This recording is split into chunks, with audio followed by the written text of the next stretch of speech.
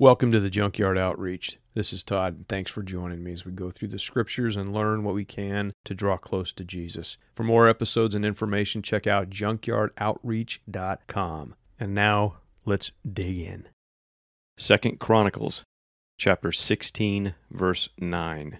For the eyes of the Lord run to and fro throughout the whole earth, to give strong support to those whose heart is blameless toward him. The backdrop of this verse is the story of a king of Judah. The king was Asa, and Asa was a good king. In chapter 14, verse 2, it says, And Asa did what was good and right in the eyes of the Lord his God. He took away foreign altars and the high places, and broke down the pillars, and cut down the Asherim. He commanded Judah to seek the Lord, the God of their fathers, and to keep the law and the commandments. So he comes in, he is a faithful follower of God. And as his reign continues, he will reign for over 40 years. He will encounter opposition. He encounters a king from Ethiopia, Zerah. He came out against him with 1,000,000 men and 300 chariots, and they came as far as Mareshah, a formidable army. So Asa cries out to his God. In verse 11, he says, O Lord, there is none like you to help between the mighty and the weak. Help us, O Lord, our God, for we rely on you, and in your name we have come against this multitude. O Lord, you are our God. Let not man prevail against you. So the Lord defeated the Ethiopians before Asa and before Judah, and the Ethiopians fled. So God won the battle. He fought the battle for them. Obviously, they were engaged in the battle. They weren't just kicking back and God does all the work, but God comes into that scenario and he defeats them, which brings up a really good topic. And that is, if we let God do what he wants to do in our lives, if we obey him, then he does the things that he wants to do. And in the scriptures, when you look up these words, if and then, if you have a Bible software program and you do a phrase search and you just type in if, then, you'll find hundreds of verses that have if and then, and lots of them are really interesting.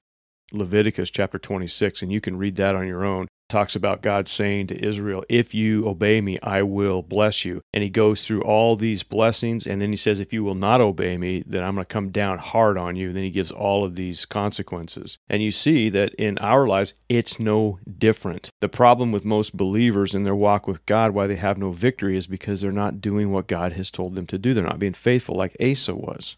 And Asa wasn't a perfect king, and towards the end of his life, he kind of falls off the wagon, but he is a man of conviction during his reign for the most part. In chapter 15, verse 1, following this battle with the Ethiopians, the Spirit of God came upon Azariah, the son of Oded, and he went out to meet Asa and said, Hear me, Asa, and all Judah and Benjamin. The Lord is with you while you are with him. See the condition there? He is with you while you're with him. If you seek him, he will be found by you. But if you forsake him, he will forsake you. So there's just a clear warning from this prophet that says, hey, listen, if you seek God, you'll find him. Same thing today. You trust in the Lord and you seek him, he will take care of you. You learn his word, which in Asa's time, it says in verse 3, for a long time, Israel was without the true God and without a teaching priest and without law. In their distress, they turned to the Lord, the God of Israel, and sought him, and he was found by them. That's pretty sad. This isn't long after the reign of David and Solomon. And then Solomon's son Rehoboam had a son and so forth, and this is a few generations from that. But it says, for a long time, Israel was without the true God and without a teaching priest.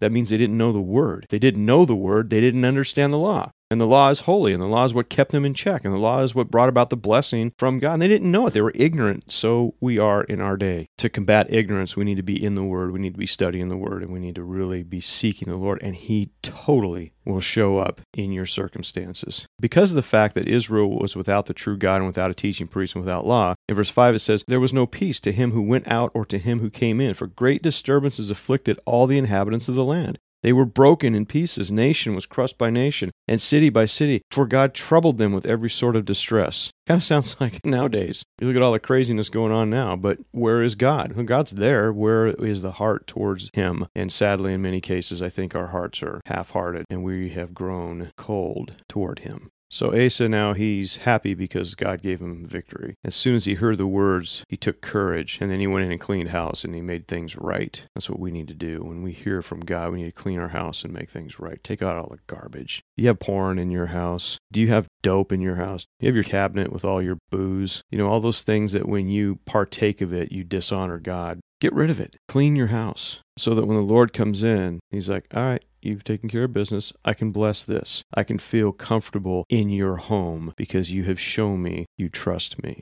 And when that happens, man, good stuff happens. If and then. Here's a couple of verses, if and then. But if you carefully obey his voice, talking about the angel of the Lord's voice there in Exodus chapter 23, verse 22, and do all I say, then I will be an enemy to your enemies and an adversary to your adversary. I will watch your back. You obey his voice, do what he says, you'll be an enemy to your enemies and an adversary to your adversary. Isn't that comforting to know that God will fight your battles if you carefully obey his voice?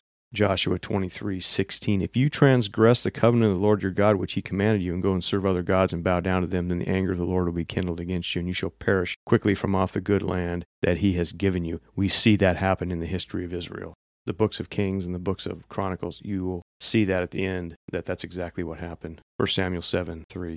And Samuel said to all the house of Israel, if you are returning to the Lord with all your heart, then put away the foreign gods and the Ashtaroth from among you, and direct your heart to the Lord and serve him only, and he will deliver you out of the hand of the Philistines. So the Philistines were the enemies of Israel. The foreign gods, the Ashtaroth, you can look that up and see what that was all about. 1 Samuel 12:15, but if you will not obey the voice of the Lord, but rebel against the commandment of the Lord, then the hand of the Lord will be against you and your king. Boy, there's something for our country right now. Kings need to obey the Lord. Our kings don't. 1 Kings 6:11, now the word of the Lord came to Solomon concerning this house that you are building. If you walk in my statutes and obey my rules and keep my commandments and walk in them, then I will establish my word in you, which I spoke to David your father. So there's a promise to Solomon. Hey man, you walk in my ways, you obey my rules, you keep my commandments, and I will do what I said in you. Just stay in check. And probably one of the most popular verses, I guess, because a lot of people, we use this verse at times. It's a verse out of the Old Testament, 2 Chronicles chapter 7, verse 14, and this is God talking to Solomon. If my people who are called by my name humble themselves and pray and seek my face and turn from their wicked ways, then I will hear from heaven and will forgive them their sin and heal their land. If this message could get out to our country today, if you will humble yourselves and pray and seek my face and turn from your wicked ways, if that happened, God would begin to heal our sick land.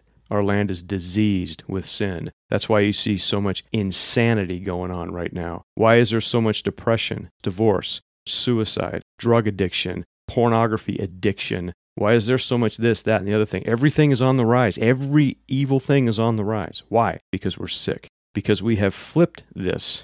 We have not humbled ourselves. We've made ourselves proud. We have not prayed, at least wholeheartedly. We have not sought God's face, and we have not turned from our wicked ways. Therefore, our sin remains, and our land gets sicker. Isaiah 58, great chapter. 57, 58, and 59, great chapter to study. If you pour out yourself to the hungry and satisfy the desire of the afflicted, then shall your light rise in the darkness, and your gloom be as the noonday. You take care of my people, and I'll take care of you, God says.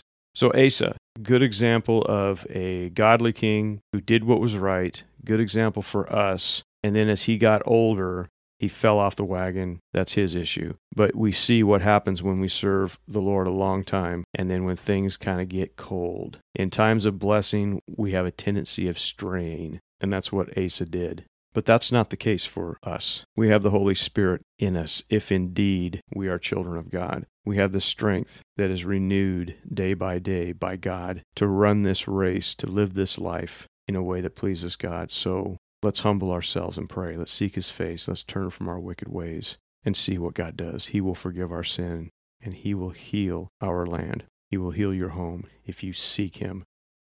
You humble yourself. That's a promise. Thank you.